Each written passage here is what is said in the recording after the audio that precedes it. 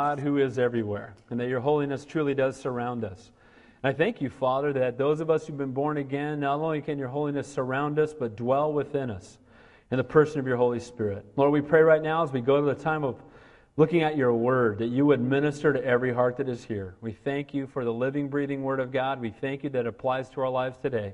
In Jesus' name we pray, and all God's people said, Amen. God bless you guys. Have a seat. Turn your Bibles to Numbers chapter 28. Continue our verse-by-verse study through the Old Testament. I'm going to break this. All right. Please do. Be praying for Carrie. Because God desires that we would pray. And we can be co-laborers with her halfway around the world. I know what a blessing it's been for me when I've been on missions trip to know that people are praying for me. Well, Numbers 28. If you haven't turned there yet, get there.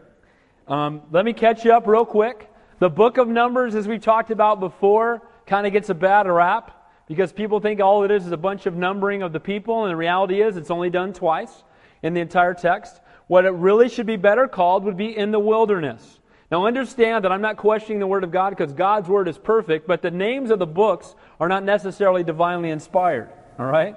But in the wilderness is what we have seen. And what we've been watching is we've been watching the children of Israel headed to the land of promise, and we've seen them miss God. And as they missed God, that 11-day journey turned into a 40-year death march. So now we've come to the new generation, that next generation that's about to enter into the land of promise. We get to Numbers 28. And here we're going to see, I titled the message tonight, Handing Down Truth to the Next Generation. And at first glance, these next two chapters look like we're just talking about some of the same offerings that we talked about way back in Leviticus. But we must always remember not just to look at what's written in the Word, but look at the context. Understand who it's being written to. And why is this being repeated? Let me tell you why. Because the generation that had heard it the first time is all dead now. Remember, of the 603,550 men that started that journey to the land of promise, only 2 are going to enter in. Because of rebellion, they're going to miss out on God's highest. They were encamped back in Leviticus around Mount Sinai. They were given God's clear instruction. They were freed from bondage in Egypt. They had seen God perform miraculous miracles. And that's redundant, I guess, miraculous miracles. They had the tabernacle and its furnishings. They were encamped in the cross. They had God's glory dwelling with them. When they woke up every morning, the first thing they did is they looked over the tabernacle and they would see the Shekinah glory of God dwelling there. And the reason they would have to look up when they woke up is because if God's glory moved, then they were to move with Him. And I'll tell you, that's a great example for us. When we wake up in the morning, it's a great thing that the first thing that we do is look up. Amen? Get your eyes on the Lord and follow after Him. And so as we come to this portion, we've seen that they've been dwelling in God's presence. They've had His divine direction. They've had His divine provision, the manna that was falling from the sky. They were headed to that land of promise, and sadly, they completely missed God. But praise God that He's patient. And He looks at the next generation. And these children of Israel who had rebelled against Him, who had murmured, now He looks at their children and He's going to give them the same opportunity to enter into the land of promise. And He's going to repeat some of the very same things to them as well to prepare their hearts. Now remember that they had watched their parents reject God's Word. And can I encourage you with something? Christianity is more caught than taught. And your kids are watching you. And the example that this entire generation had seen is mom and dad who murmured against God. Mom and dad who murmured against Moses. Mom and dad who didn't believe God's promise and enter into the land of promise. They stood outside of Canaan and said, there's giants in the land, we can't go in there. Remember, they sent spies in. And so now God has literally, because of their rebellion, He's removing that entire generation, and now He's preparing the next generation. And what has He done so far in preparation for them to enter in? In Numbers 21, He gave them victory over the Canaanites. Remember, they came right back to the very same spot. 40 years have passed. Entire generation, for the most part, has passed away. They're faced with the same enemy, and where mom and dad blew it, these guys said, we trust God, and they fought the Canaanites, and they won the battle. In chapter 22 through 24, Balaam wanted to curse the children of Israel, and God wouldn't allow it because they were encamped in the cross. In chapter 25, harlotry came into the camp, and if you remember, Phinehas picked up a spear and threw it through the adulterous man and the woman that he was with.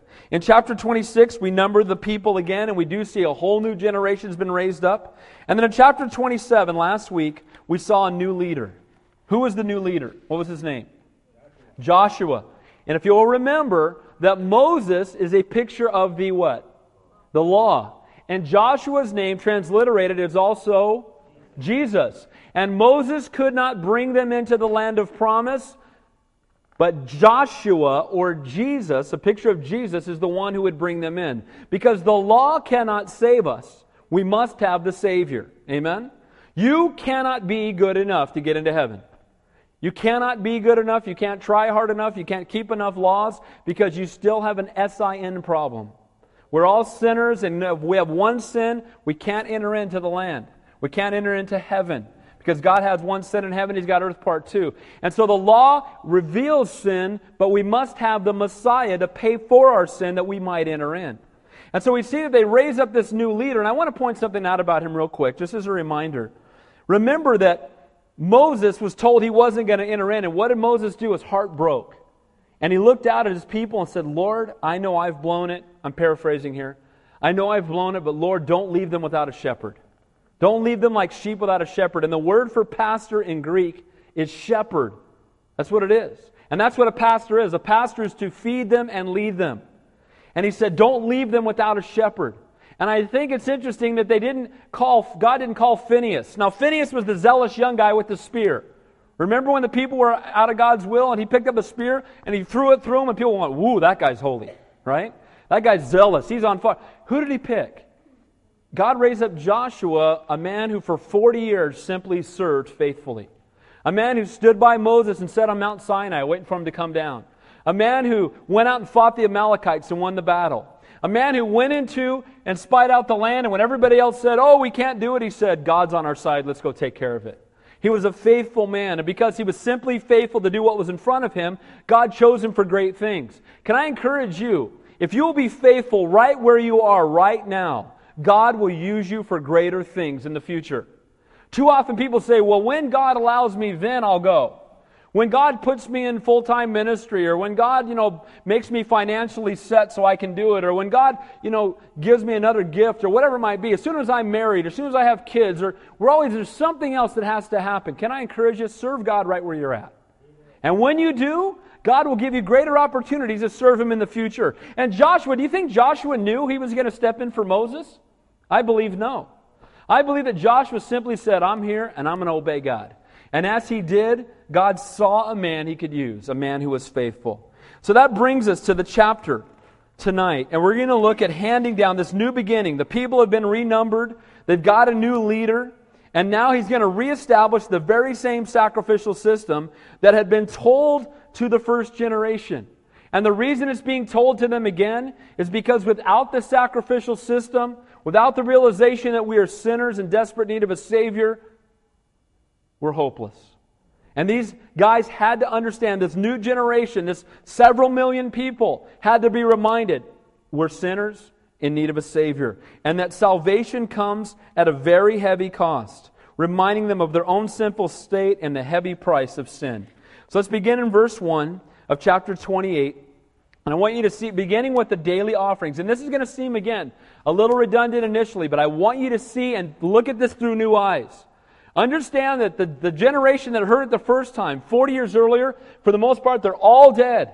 And now these ones that were not even born yet, or were infants or young children, are now being told again. And can I tell you something? This breaks my heart. I've been asked to speak at, and pray for me, I've been asked to speak at the Pastors' Conference this year, Mount Hermon.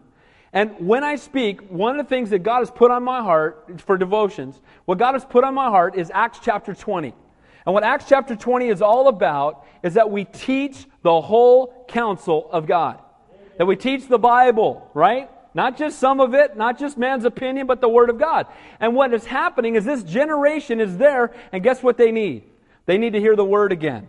And what happens is we can get away from the Word and we can start chasing 7 principles for joy and 5 keys to freedom and 3 ways to have a better marriage or whatever. And what happens is not that those principles are necessarily wrong, but we need the Bible to transform lives. Amen? And so we see here is that they go right back and he says, okay, we got another generation. I'm taking you right back to the Word. I'm taking you right back to what was given at Mount Sinai. I'm not going to give you, tickling ears or the fluff of the month for this generation. I'm going to give you the same word that was given to your fathers. And may we deliver the same word that has been delivered to us. May we not water it down and try to be culturally relevant. Can you imagine? Well, this is a new generation. I think we should change some of the commandments for them. It's been a little different for them, so let's get rid of a few and let's make it the 7 commandments. They could have done that. But instead they said, no, this is the word God's delivered to us, and we're going to be faithful to deliver it to the next generation. Verse 1. Now the Lord spoke to Moses, saying, command the children of Israel, and say to them, my offering, my food for my offerings made by fire, as a sweet aroma to me, you shall be careful to offer to me at their appointed time. So he turns to them, and he says to them, he wants them to rediscover God's plan, to reestablish God's plan, to reignite the sacrifices that should have been going on to the Lord. Now we know as they fell into rebellion, that they fell in rebellion in every aspect, including coming before God morning and night the way that they should have. And so he wants to reestablish it. And what I find interesting here is he says that my offering, my food for my offerings made by fire is a sweet aroma. How in the world is a sacrifice a sweet aroma in God's presence? God looks down on sacrifices and it blesses Him. Let me tell you 2 reasons why. Number 1, I believe these sacrifices point to us putting our flesh to death. What is it that they sacrifice? What do they burn? Flesh. And by the way, barbecue is good. Amen? There's a big altar and it looked like a big barbecue, and when they're burning it, the Lord said, that's good. But what it really is for each of us, the application for you and I, is that we must learn to die to ourselves that God might use us for His glory. The Bible says we must die daily to our flesh. And there's that spiritual battle that goes on every day for control of your life between the flesh and the spirit. And which one wins the battle? The one you feed the most. And we must die to ourselves and die to our will. And there's nothing sweeter to the Lord than when we put our flesh on the altar and say, not my will, but thy will be done. In Romans 8 it says to be carnally minded is death, but to be spiritually minded is joy and peace. Fleshly desires focus on me. Spiritual desires focus on the Lord. Not wanting something from God, not blessings for me. When you go to the Lord, do we go, and just think about this yourself. We've all been guilty of it. Do you go to the Lord simply asking for something? Do you go to Him and say, Lord, could you, would you, can you, right? Lord, make me, give me, help me. And again, those are all valid prayers. It is valid for us to say, Lord, transform my life. Lord, but you know what? We need to have intimate love relationship with Him first. We should begin our prayer life with, Lord, you're a great and an awesome God, and I love you. We should not be seeking the blessings as much as we're seeking the Savior. Have that intimate, personal fellowship with Him. Not just seeking His hand to move in our lives, but seeking His face. Saying, Lord, I just want to love you. I just want to know you. Lord, I don't care if you bless this. I don't care if you touch it or not. Lord, I just want to be so in love with you, and then you do whatever you want. And coming into His presence with that heart. Not saying, Lord, give me. I want that raise at work. I need that. And again, things that might even be valid, but begin first by seeking His face. I want you, Lord. Not about witnessing God's touch on someone else's life, but watching God minister to our. And I believe there's a shortage of that in the church today. We talk about how anointed somebody else is all the time. That music gift. That. You know what? I don't want to send you to Hawaii for me and have you tell me about it. I want to go myself. Amen? And I don't want to have somebody else be the one that's spending all the time in the Lord's presence and then come and telling me about it. I want to go there myself.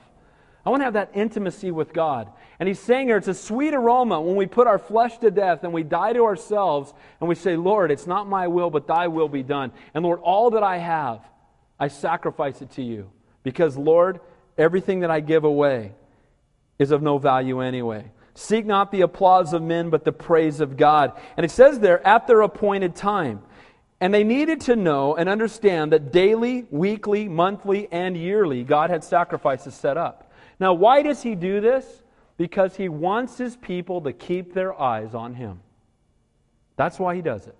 We're going to watch, as we go through these verses, we're going to see daily sacrifices, weekly sacrifices, monthly sacrifices, and annual feast. And as we go through it, we're going to see that God does this because He doesn't want us to take our eyes off of Him.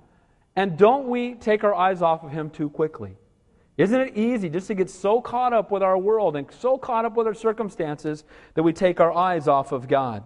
So each, again, would be significant because it was how these sacrifices were made and when they were to be made, and they needed to walk in obedience to them, and we'll see the significance of them as we move on. One other thing I want to say. One of the reasons this is also a sweet aroma in His presence is because it's a picture of something in the future. What's it a picture of? What's every sacrifice a picture of? Jesus Christ dying on the cross. And while it is painful for the Father to look on the blood of the Son and the suffering that He went through, it's also a sweet aroma because the result is sinful men and women like me and you being restored back to holy relationship with God. And so for Him, it's a sweet aroma when we lay down our flesh, and it was the sweetest aroma when His own Son died that you and I might have eternal life. So look first at the burnt offering, verse 3. You shall say to them, this is an offering made by fire, which you shall offer to the Lord. 2 male lambs in the first year without blemish, day by day, as a regular burnt offering. So, every single day they were to offer a burnt offering. If you were here when we went through Leviticus, a burnt offering is an offering that is consumed totally. Some offerings you brought and you took a part of it home with you, not this time. A burnt offering was a total sacrifice. It would be like us again saying, Lord, I give you all of it. Now, I'm not holding back anything. Lord, it all belongs to you. And this burnt offering is to be made day by day by day. And again, it's a picture of Jesus who was totally consumed for us. Verse 4. The one lamb you shall offer in the morning, and the other you shall offer in the evening. Offerings were made every morning and every evening forever until the Messiah came. And what was it? Again, a reminder to them that every single morning they were to begin their day looking up. The Christian life should be a continual burnt offering. We are to be presenting our bodies as living sacrifices. If you were here on Sunday, Romans chapter 12, you present your body to the Lord every single day. In the morning, get up in the morning and pray and say, Lord, guide my day, direct my day. Can I encourage you? I can't even imagine getting out of bed and putting my feet on the ground and starting to go out and live my life without saying, Lord, help. Lord, lead. Lord, guide. Lord, direct. Lord, bless my life, because without you, I can do nothing. Pray for your mission field by name before your feet hit the ground. Pray for your coworkers. Pray for your unsaved family. Pray for the neighbors. Pray for the people that you know you're going to be spending time with that day. I promise you it will transform your walk with God if before your feet hit the ground, you're spending time in His presence. And the Lord is commanding them every day, children of Israel, don't blow it like your parents. When you get up, the first thing that's going to happen is sacrifices unto me. First thing, before you even start your day. Get our hearts prepared. Get our focus on Him. Psalm 5:3 says, my voice you shall hear in the what? Morning. Begin your day with Him. Then in the evening, reflect on your day. Pray again for your mission field. Praise God for the work that He's done. Intercede on behalf of others. And it says in Psalm 63, when I remember you on my bed, I meditate on you in the night watches. You know, one of the things I love to do before I go to bed, I love to just read the Word. Just read it. And I mean not study it. You know, I love to study the Word, but I mean just open the Bible and read a few chapters. And then as I'm laying there going to sleep, in my mind just meditating on the Scripture. And I tell you, it just blesses my time as I go to bed. It just ministers to my heart. And what happens again is I begin the day with the Lord and I'm ending the day with the Lord, and Lord willing, I'm spending the day with the Lord. The Bible says to pray without ceasing, for this is the will of God. And He tells this new generation, guys, your parents blew it. The generation before you fell away from me. I don't want that to happen to you, so here's what you need to do. Keep your eyes on me morning, noon, and night. Begin your day with me. Start out seeking God's face. Think about it yourselves, guys. What do you think about first in the morning? When you wake up, what's the first thought on your mind? Breakfast. Toothpaste. Right? Mouthwash, something, right? I mean, that's your wife. Mouthwash, please. Right? The reality is, though, what is the first thing that's on your heart? What is that passion? May we begin our day with, yes, Lord. Your servant hears. Pray first. Seek God's face. It'll transform your life. Verse 5 through 8. It says, so bring that one lamb, and you shall offer it in the evening, and 1/10 of an ephah of fine flour as a grain offering mixed with 1/4 of a hin of pressed oil. It is a regular burnt offering which is ordained at Mount Sinai for a sweet aroma, an offering made by fire to the Lord. It is a drink offering that shall be 1/4 of a hin for each lamb. In a holy place you shall pour out the drink to the Lord as an offering. The other lamb you shall offer in the evening as a morning grain offering, and its drink offering you shall offer it as an offering made by fire, a sweet aroma to the Lord. So you see repeatedly that each one of these offerings is a sweet aroma to the Lord. And if you weren't here in Leviticus, let me just catch you up. Fine flour that was beaten and made fine. And what do they do with flour? They make bread with it. Who's the bread of life? Jesus Christ. The fine flour is a picture of Jesus. The pressed oil. How do they make that oil? They press it, they beat it, it's crushed. And when the olives are crushed, that's when the oil comes out. It's interesting that Gethsemane, the Garden of Gethsemane, means oil press. And it's there when Jesus was praying as he was getting ready to head to the cross, and he said, Lord, if there's any other way, let this cup pass from me. Nevertheless, not my will, but thy will be done. And he's sweating great drops of blood. He's in the oil press. And oil in the Bible is a representation of what? Or whom? The Holy Spirit. And so we see here that this fine flour is a picture of Jesus Christ, the bread of life, and this pressed oil is a picture of the Holy Spirit. And so you have these lambs. Who's the perfect Lamb of God? Jesus Christ being sacrificed. And with that sacrifice, we see fine flour, a picture of Christ, the pressed out oil, a picture of the Holy Spirit. All of that being sacrificed, and it's a sweet aroma unto the Lord. And then we see there in verse 6, it is a regular burnt offering, ordained at Mount Sinai. Now I love this, because it was ordained beforehand that this sacrifice would take place, just as it was ordained that Jesus Christ would die for us before the foundation of the world. It was ordained at Mount Sinai, where the law was given, that the sacrifice would be made. Because as soon as the law was given, the sacrifice had to be made. Because the law without the sacrifice dooms us all. But the law reveals our need for the sacrifice, and it's a mirror that makes us see our need for a Savior. So at Mount Sinai, where the law was given, so too the Holy Spirit anointed and poured out the truth that the sacrifice would have to come as well. So the law and the sacrifice work hand in hand. Verse 7 and 8, you see a drink offering shall be poured out. Now this drink offering, if you look up the word, means drink of strong intoxication or wine. And wine in the word here is a picture of what? The blood of Christ. What can wash away my sin? Nothing but the what? Blood of Jesus. Now remember, this is hundreds of years before Jesus came, but all of this points clearly to the Savior. The oil press, the Holy Spirit was upon him, and he and the Father and the Spirit are one. We see the blood. We see that he is the bread of life. We see the perfect lamb that was sacrificed. Jesus, Jesus, Jesus, Jesus. He's the answer to the sins of mankind. And he's the only one that can redeem us of our sin. Verse 8. The other lamb you shall offer in the evening. In the morning grain offering, its drink offering, you shall offer it as an offering made by fire, a sweet aroma to the Lord. Again, the offering is made by fire. And it's interesting that it's through fire and it's through trials that we are purified and made more like Christ. Too often we don't want to go through difficulties. And the reality is, who here loves to go through difficulties? Raise your hand. Liar, right? We don't want to go through them. But here's the reality. We are to count it all joy, my brethren, when we fall into various trials, because that's where we grow the most. Because when we're going through difficulty, in Psalm 23, right, it talks about laying down in green pastures. And when you're laying down in green pastures and everything's good, where's your master? He's around here somewhere. Life's pretty sweet right now. I'm laying in some tall cotton. It's nice, right? But at the same time, when you walk through the valley of the shadow of death, when you're going through illness or difficulty or financial struggles or troubles in your marriage or your family or your home or whatever it might be, those are times that you're gripping tightly to the Master. Amen? You're holding closely to Him, and that's when you're going to grow the most. And we see here this fire makes a sweet aroma in God's presence because through the fire we are purified. And through the fire it's a picture of the suffering that Christ would go through. Praise God that He loved us enough, that He's willing to suffer and die that we might have eternal life. It says in Isaiah 53, "Yet it pleased the Lord to bruise Him.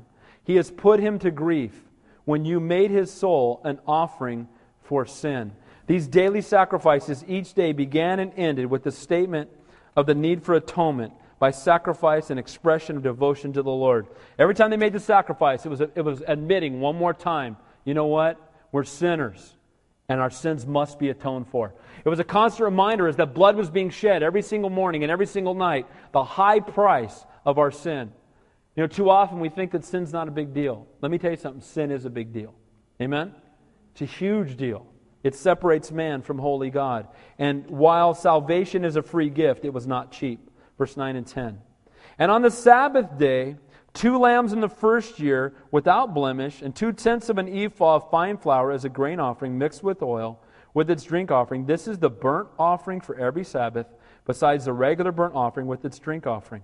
So on the Sabbath, this is a new one. This was not established prior to this verse. He wanted them to remember that the Sabbath was a special day. So on the Sabbath, they gave their regular sacrifices, but they gave a double portion. Instead of 1 lamb in the morning and 1 lamb at night, it was 2 lambs in the morning and 2 lambs at night. And it was to remind them of the significance of the Sabbath. That God has called us to remember that time, to set aside time to be in His presence. The same offering again as the other 6 days, but then an additional offering as well. We need to have that day of rest and devotion. Reminder to keep a day set apart to worship. It was more work for the priest on the Sabbath.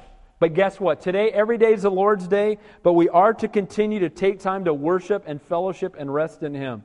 If you're too busy to be in fellowship, you need to repent.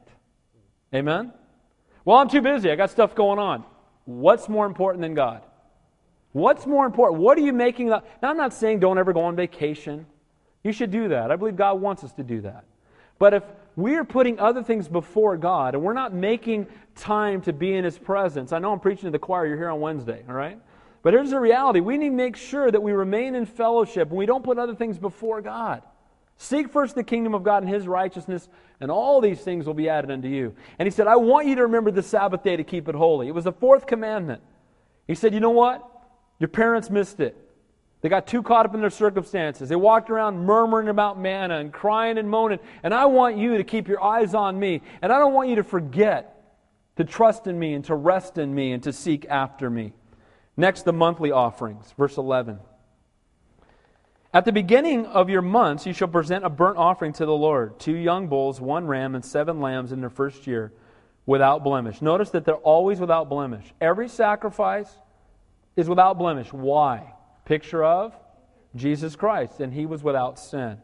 It says 3/10 of an ephah of fine flour as a grain offering mixed with oil. Again, you're going to see flour, bread of life, oil, picture of the Holy Spirit.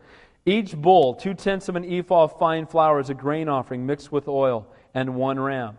Now, lambs, rams, and bulls.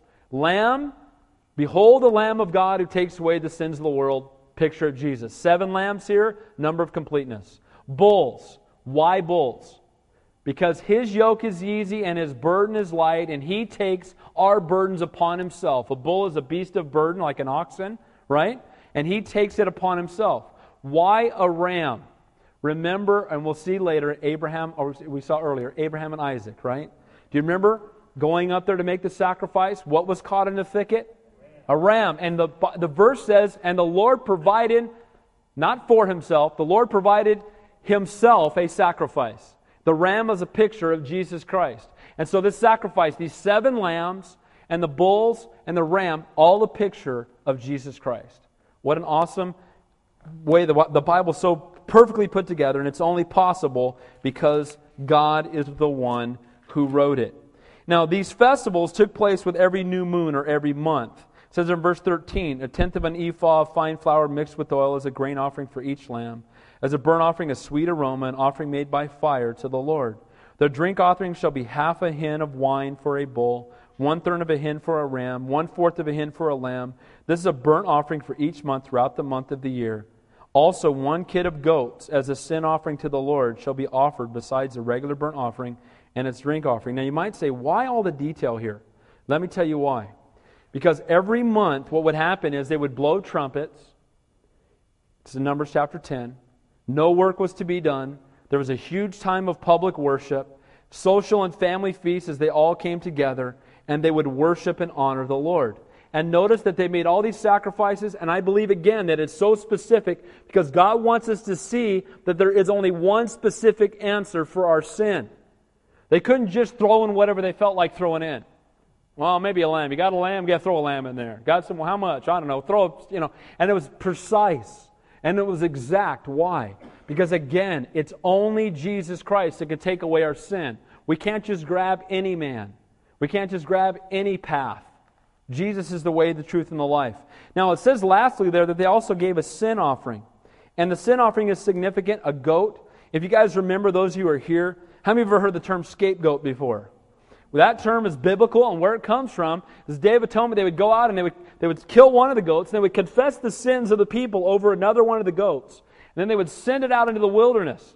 And as it was going out into the wilderness, men would stand further and further out, and they would tell them when it was passing. And it's interesting that they always sent the goat from the east to the west. And it's interesting that it says of Jesus that He has separated our sin, what? As far as the east is from the west. And the goat, they confessed the sin, and they sent the sin as if the sin no longer dwells within us. It's been confessed. It's been carried away. The scapegoat has taken it away from us. And it's as far away as the east is from the west. And here we have the sin offering as they offered up a goat. A picture again of what Jesus did for every one of us who would simply confess Him as Savior. Again, it's not enough to make an offering in hopes of appeasing God. We must make the specific offering because it's interesting. You know who else offered goats at the first of every month? The Egyptians and the pagans and the Syrians. What did they do? They offered these new moon sacrifices. And I think it's time that we start taking some, people, and I have to confess to you, I'm one of them. Every year on Halloween, I just kind of act like it's not there. Just ignore it. And we shouldn't participate in it because it is a pagan holiday. But let me say this. It's time for us as Christians, just like they did here. The pagans were worshiping on the new moon day, and so what did God tell them to do? You're going to do that. And you're going to offer sacrifices to the true and living God. And on Halloween, when they're worshiping the God of the world, we should be worshiping the true and living God. Amen? And that's what we see here, is that they're off worshiping another way, and God says, no. Worship the true and living God. Every time there's a new moon and they're worshiping the pagan idols, you worship me. You seek after me. What can wash away my sin? Nothing but the blood of Jesus. And all these were reminders, again, of looking up. Every day, sacrifices in the morning, sacrifices in the evening. Every Sabbath day, an additional sacrifice. Every new moon, a festival. Trumpets were blown. Even a greater sacrifice. There was no way around it. Nowhere could you go within the camp of Israel where you were not reminded of your sinfulness and your need for a Savior. Everywhere you went, everywhere you looked. Tabernacle in the center. And praise God that He continued to remind them. Now lastly, we're going to look at 2 annual feasts. Because not only were there the daily sacrifices and the weekly sacrifices and the monthly sacrifices, but there were also annual feasts that served as yet another reminder of God's blessing and God's deliverance. And each one of the feasts, if you were here when we taught Leviticus 23, great chapter, and I want to encourage you, you can request the tape, we'll get you one. Leviticus 23 has all 7 of the feasts. And the first 4 feasts all point to something that has already happened, but all 4 of them point to things that were fulfilled in Christ. All 4 of them. Then the last 3 feasts all point to things that will be fulfilled in the second coming of Christ. And they're all in Leviticus chapter 23. Now tonight we're going to look at 3 of those feasts, all of them feasts that were fulfilled in Christ when He first came. Okay? And I love the Bible because, again, you look at these feasts and they're celebrating them 1,500 years before Christ, not fully grasping why, and all of them perfect pictures of our Savior. The Bible rocks. Amen? It all fits together perfect. And we should spend more time in His Word if we truly understand. So it has historical commemoration for these guys. They're going to be celebrating the 3 feasts we're going to look at tonight. They celebrated remembering something that had already happened. But for them, it was pointing to things that were yet to come, things that have all been fulfilled for us. So let's take a look. Beginning, the first one is Passover. And again, the 4 spring or summertime feasts were all feasts that pointed to something. You know what? Let me give them to you if you take notes. Let me give you the 4 feasts real quick and the other 3. If you take notes, great. Okay, these annual feasts. By the way, the word feast means appointed time. Set time, appointed time. So the first 4 feasts that all point to the first coming of Christ, the first one we're going to look at in just a second is Passover. Passover was remembering their deliverance out of bondage in Egypt, but it pointed forward to what? To what? The cross, guys. All right, we'll talk about that in a second. Unleavened bread pointed backward to them having to leave in haste. Unleavened bread points to the tomb, Jesus being buried in the tomb. Then we look back, the Feast of First Fruits, and that points to the resurrection. And then lastly, the Feast of Weeks or Pentecost. What did that point forward to? The giving of, or the coming of whom? Holy Spirit in Acts chapter 2. So you have the Passover pointing to the cross, the Feast of Unleavened Bread pointing to the tomb, the Feast of First Fruits pointing to the resurrection, and then the Feast of Weeks or Pentecost pointing to the coming of the Holy Spirit. Now the 3 feasts, and we're going to look at these next week, that point to the second coming of Christ. The first one is the Feast of Trumpets. What do you think that might point to? What's going to happen then? The rapture, right? The Bible says the trump shall sound and what will happen? Out of here. Amen?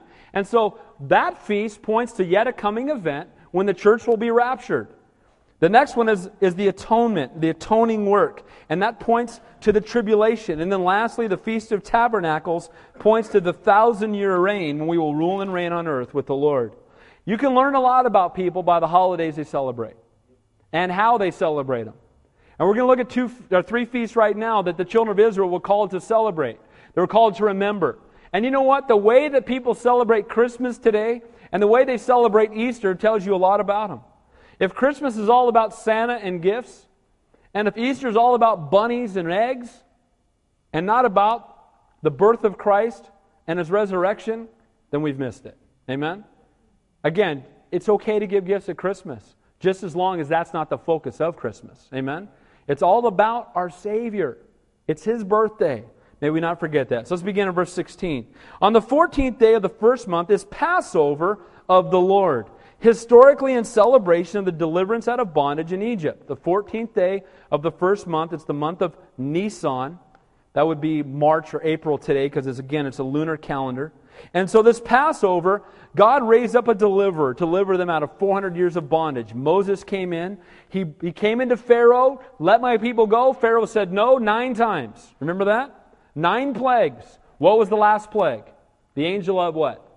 The angel of death. And if you'll remember, it was called Passover. And why was it called Passover? Because they were to take the blood of a firstborn spotless lamb. They were to take a hyssop branch, take the blood of the lamb, and then they were to spread the blood on both sides of the door, the top and the bottom portion. And if the blood of the lamb was applied to the door, then the angel of death, when he came, would pass over, and death would not enter into that home. But if the blood had not been applied to the door, then death would come. It wasn't enough to slay the lamb. The blood had to be applied. It's not enough just to believe that there is a God. It's not enough just to believe that Jesus Christ is God. We must do more than believe that He is who He is. We must ask Him to be our Lord and Savior. We must apply the blood to our own lives. Amen? Can't just be that He was slaughtered, because He was, but it must be applied to us. And so we see this Passover, and the blood of the lamb was sprinkled. Notice the hyssop branch. Where else do you see hyssop? At where? At the cross, right? Amen? Remember at the cross? What did they use? Hyssop branch? Incredible. It all fits together. Nothing happens by chance in the Bible. So historically, it was in celebration of the deliverance out of bondage in Egypt, but prophetically, it's a picture again of the cross. Christ, our Passover lamb, who was sacrificed for us. In John 1:29, when John the Baptist sees Jesus coming, what does he say? Behold, the what? The Lamb of God who takes away the sins of the world. Without the shedding of blood, there can be no forgiveness for sin. And His blood on the door delivered them out of bondage. And if it were not for the blood of the Lamb, they would have died themselves. So historically, it was a deliverance. But Prophetically, it pointed to the cross. One last thing about the Passover lamb. We'll move on to the next one. When they had a lamb, they had to make sure it was perfect. Do you know how they made sure it was perfect? They brought the little lamb into their house for 4 days to inspect it, to make sure it wasn't sick, it wasn't lame, it wasn't going to develop any spots in its wool or whatever it might be. And they had to watch it for 4 days to make sure it was perfect. And then after that 4 days of having that pet in their house, trying to keep their kids from naming it, right? They had to slit its throat and apply the blood. Heavy. When Jesus came in, they inspected him for 4 days, and then they crucified him. Nothing happens by chance in the Bible. The perfect Lamb of God. Palm Sunday to Friday morning, right? And that's when he was crucified. So again, we see the same thing happening, those same 4 days of being inspected. The Word of God is perfect. Nothing happens by chance. The second one is the Feast of Unleavened Bread. Look at verse 17. And on the 15th day of this month of the feast, unleavened bread shall be eaten for 7 days. On the first day you shall have a holy convocation. You shall do no customary work. You shall present an offering made by fire as a burnt offering to the Lord. 2 young bulls, 1 ram, 7 lambs in their first year. Be sure they are without blemish. The grain offering shall be of fine flour mixed with oil. 3/10 of an ephah you shall offer for a bull, and 2/10 for a ram. You shall offer 1/10 of an ephah for each of the 7 lambs. Also 1 goat as a sin offering to make atonement for you. Remember, the word atonement is the word for covering. To cover your sin. Then it says in verse 23, you shall offer these besides the burnt offering of the morning, which is for a regular burnt offering. In this manner you shall offer the food of the offering made by fire daily for 7 days as a sweet aroma to the Lord. It shall be offered besides the regular burnt offering and its drink offering. And on the 7th day you shall have a holy convocation. You shall do no customary work. So this Feast of Unleavened Bread lasted an entire week and started with Passover. Unleavened bread, the Feast of Unleavened Bread, is a picture of the tomb, Christ being in the tomb. Now the unleavened, what is leaven a picture of in the Bible? Sin. So what they had to do is after Passover, they had to make sure there was no leaven in their house. So now the blood's been applied, but it wasn't enough that the blood was applied. Now the blood's been applied, so the angel of death has passed over, so now I got the get out of hell free card and I live like the world, right? No. Though the angel of death has passed over, we are to cleanse our homes from leaven. And so for 7 days they went in and they made sure there was no leaven anywhere in the house.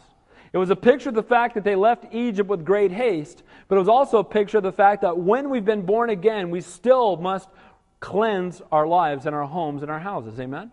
Cleanse them. Now, does cleansing that save us? No.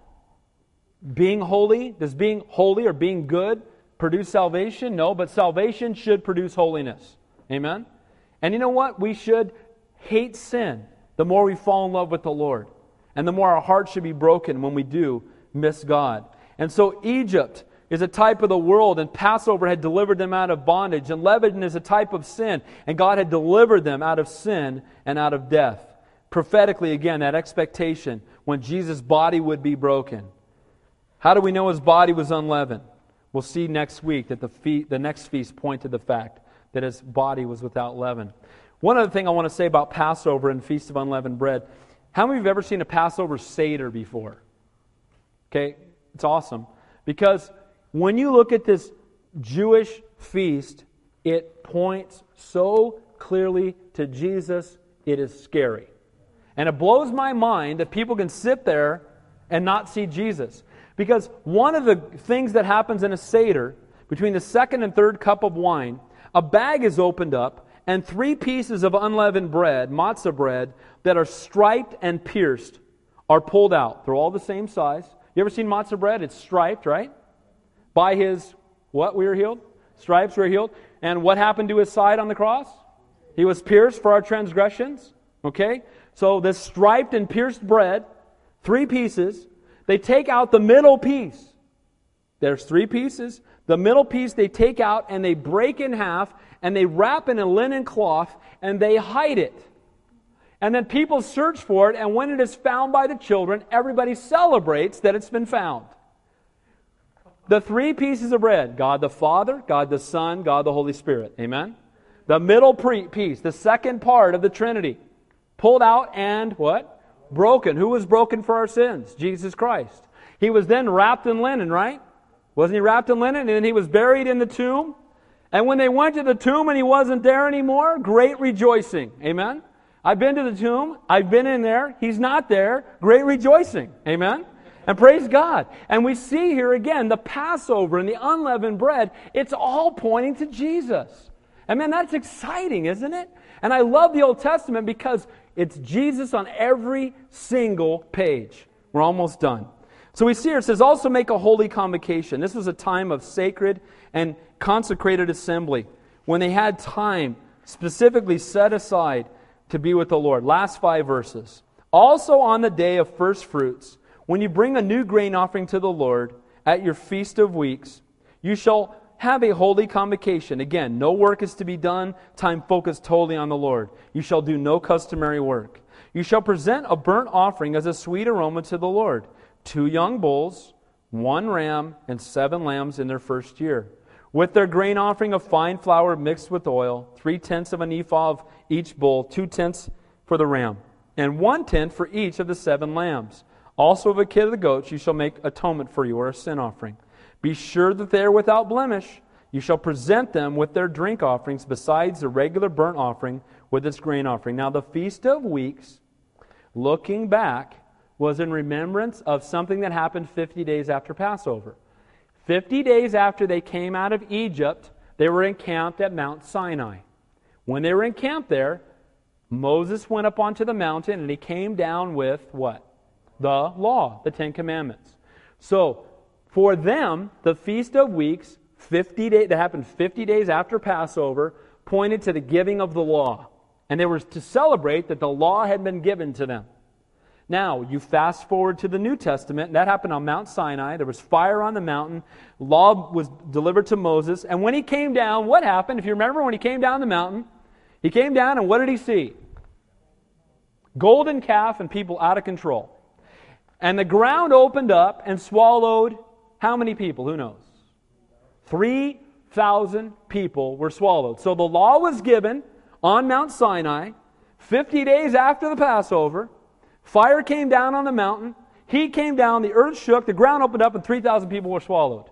Fast forward to 50 days after the New Testament Passover, which is what? The cross. 50 days after the Passover was Pentecost.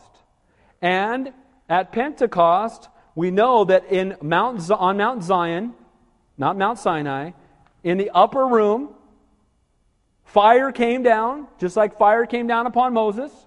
And this time, instead of giving them the law, the Holy Spirit was given to them. Amen? And tongues of fire were upon them. And what's interesting is they began to speak the wonderful works of God. And how many people got saved? 3,000. Tell me the Bible isn't awesome. Okay? The giving of the law, Pentecost, 50 days after the original Passover, 3,000 died because the law brings forth death. 50 days after the cross, Holy Spirit falls upon the church. The church begins. They begin to speak the wonderful works of God in other tongues, and 3,000 souls are added to the kingdom that day. None of that's by chance. You gotta love the way the Bible just fits so perfectly together. And notice again here, because it points to the law, that you have a total of 10 sacrifices. So, in conclusion, handing down truth to the next generation, sharing with them the same offerings and the same feasts, letting them know that they too need to be atoned for, that they are sinners in need of a Savior. I think it's important that we let our kids know as young as possible. You know, I have video of my kids when they can barely speak singing "Jesus Loves Me." And those are some of my favorite videos. I watch them even now and I weep. You know, they can barely, you know, or they're doing, you know, "I'm in the Lord's army, yes sir," kind of stuff, you know.